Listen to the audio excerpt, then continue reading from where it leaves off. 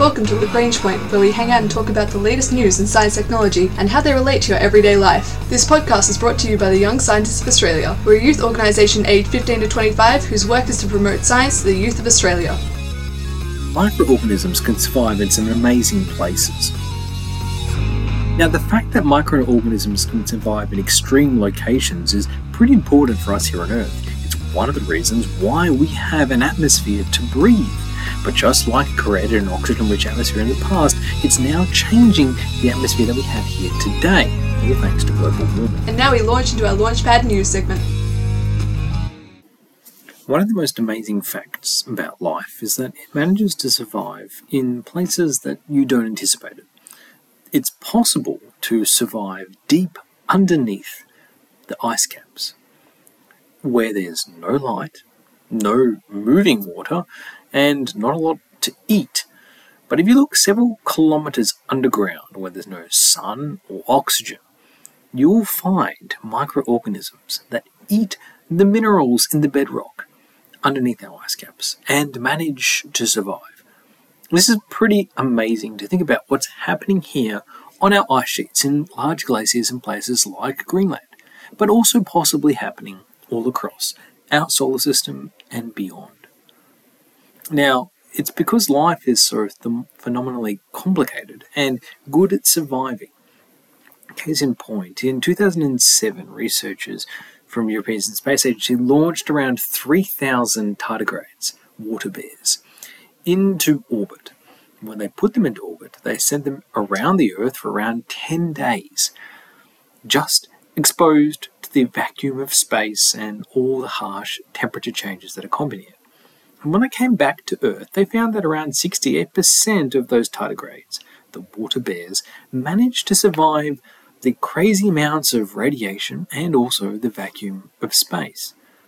This is very difficult and challenging for all kinds of life, but the tardigrades managed to do it. And this is what happens to all kinds of small organisms across the world. You will find life surviving and thriving in the most extreme of places. We call these things often extremophiles for their ability to survive in very difficult locations. So putting all of that together, it should be no surprise that if you take away sun, oxygen and water, just like the tardigrades managed to survive in space, they can probably survive in places with limited amounts of those things here on Earth. Somewhere like deep underneath a glacier. Now, looking for evidence of this is pretty difficult because obviously you have to get to really hard to reach places where life could be. And that's where researchers like Alessandro Arnesio and others from Aarhus University in the Netherlands have published in the journal Geobiology, investigating just exactly how you can hunt for these strange forms of life in different parts of glacier surfaces. Now, if you look at the microorganisms that you can find in these large pools of ice, these large masses of ice in places like Greenland, you'll find that you'll often see a small black algae. Now, the algae grows on top of the ice and tinges the ice's colour black. Now, black is interesting as a colour, mostly because ice is normally clear or white, and so to turn it black is interesting, because black makes it more difficult to reflect sunlight. So the heat from the sun, or whatever solar energy manages to reach that ice, gets more absorbed if the ice is black. And the algae tends to make that ice more black. Now, if the algae is inhabiting and living inside that ice, gets that ice to be a darker colour, that ice absorbs more light, and if that ice absorbs more light, well, that ice is going to melt more. The more the ice melts, the more water runoff is available for more life to thrive and grow. So it's an actually really interesting strategy. But it also plays into some larger pictures, things like the way that the ice melting behaviour can impact things like global warming as well. Now, algae can play a pretty crucial role in monitoring and understanding the way that global warming is happening. Now, in recent years, larger and larger areas of ice have become more stained by the algae, have turned a blacker colour. Now, this is good for the algae but bad for the global climate because it actually makes the ice melt faster. The ice is able to absorb more heat and thus be encouraged to melt faster. And if the calculations by Alexander Onesio are correct, then the algae has been increasing its melt rate by around 20%, which is pretty substantial. Now, the algae on the ice has existed long before anthropogenic climate change was a thing, long before people were a thing. It's a very old mechanism. Now, the problem is that climate change exacerbates the conditions that algae can thrive in, so they'll do their job to thrive even more with the conditions presented in front of them. That's not the fault of the algae, it's just the fault of the humans creating this scenario where the algae can flourish. And you can see now, if we go to somewhere like Greenland, that the ice sheets there are less and less green. They were never green, to be clear. Greenland is a marketing misnomer created by people like Eric Red and others who were trying to colonize the area, trying to promote images of a green, rich farmland, which may or may not have been the case at the time, but it's certainly not normally green, mostly ice. And now that ice that you would see with whites and blues is now more tinged in black because of the algae. And there's more and more of it because the climate is warming, which leads to a sort of runaway effect.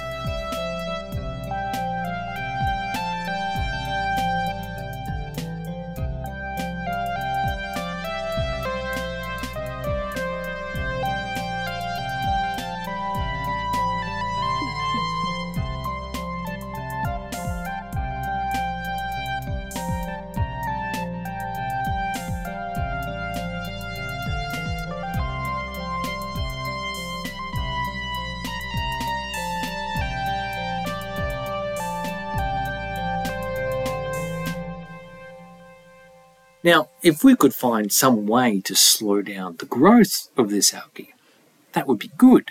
Not because it stops the ice from melting. Yes, that's great, but also because it tries to keep the ecosystem in balance, a kind of equilibrium. So if one algae is thriving more than others, this may destabilize the microbiome. Through global warming, we're influencing the ecosystem. We can think about this more with ocean levels rising or fires burning off areas of our environment or causing droughts. It's easy to think about macro, large organisms dying off or changing their population distributions. But the same thing is happening on the really small scale with microorganisms as well. If you start influencing the environment, then the microorganisms, one will be better positioned than another, which will lead to an imbalance. And that imbalance or that change in the population of microorganisms can lead to pretty substantial macro effects. In this case, we're talking about more ice melting, because the microbes that tinge the ice black and thus cause them to melt more are in the ascendancy compared to other microorganisms. So it's important to understand, now that we're seeing the rise of these darkening microorganisms in the ice, what are we losing? What are we not seeing as much of? Now, the various microorganisms in the organism and the ice all affect each other. Some leave nutritions behind that others might live off. Some small viral particles attack and consume bacteria, and some fungal spores could eat, for example, the black algae. It's all connected in a very complicated ecosystem, but one that we don't know very much about. Because while this algae is on its runaway growth, it's hard to see what else is happening behind the picture. And this algae growth is really a consequence of releasing too many greenhouse gases into the atmosphere and changing our climate.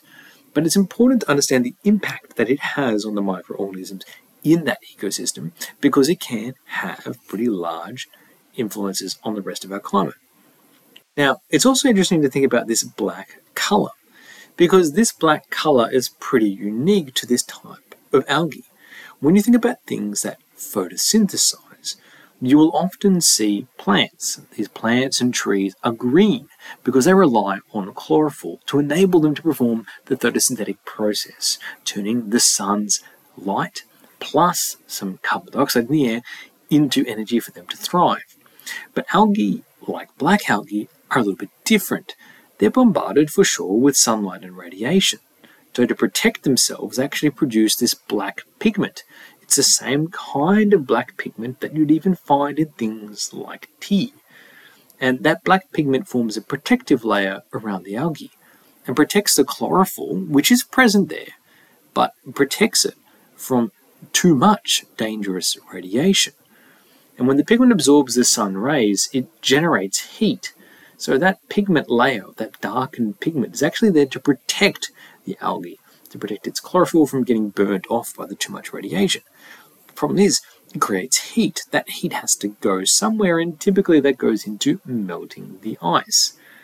Now, that's useful for the algae. It's very happy to do so because it produces water runoff, which it needs to thrive. But then if that water isn't used anymore by the algae, then that's just liquid runoff. Now, this is pretty interesting because researchers can look at the example of what's happening in Greenland and how it is changing rapidly due to anthropogenic climate change, and understand what might happen or might have happened on other planets, not just here on our solar system, but beyond. Because when you look at these extremophiles living in inhospitable places on Earth, it's pretty similar to what you might find on Mars, Jupiter, and Saturn's icy moons, which is why researchers at Aarhus University have been often collaborating with NASA to provide insight into what they're finding on these extremophiles scattered around on Earth, because it can give an indication of what to look for on other planets across our solar system. If you can find organisms that can survive in Greenland, you know what to look for when you go to Cassini or another moon or planet across the solar system or beyond. So the way in which our planet is changing its climate can be observed in the smallest of organisms. Algae living in glaciers, reacting to the world around them and causing planetary scale impacts in large numbers. It is, after all, algae that we owe the fact that we have oxygen in the atmosphere to breathe. They produced that billions of years ago, but also now they are interacting with our climate and helping grow themselves into larger and larger amounts, which can have detrimental impacts to our glaciers, leading to a warmer planet and a bunch of other negative impacts for us as well, all caused by anthropogenic climate change. This is an interesting paper published in the journal Geobiology, with the lead author on this paper from Aarhus University, James Bradley, and many others working together to investigate how microorganisms live and survive on glacier surfaces. This has been the Young Scientists of Australia's podcast, Lagrange Point. Microorganisms have changed the planet once before and will continue to do so long after humans here on the planet. We find out how microorganisms absorbing more light can help increase glacier melts in Greenland. Our ending theme was composed by Audionautics. Head to ysa.org.au for more information about the Young Scientists of Australia.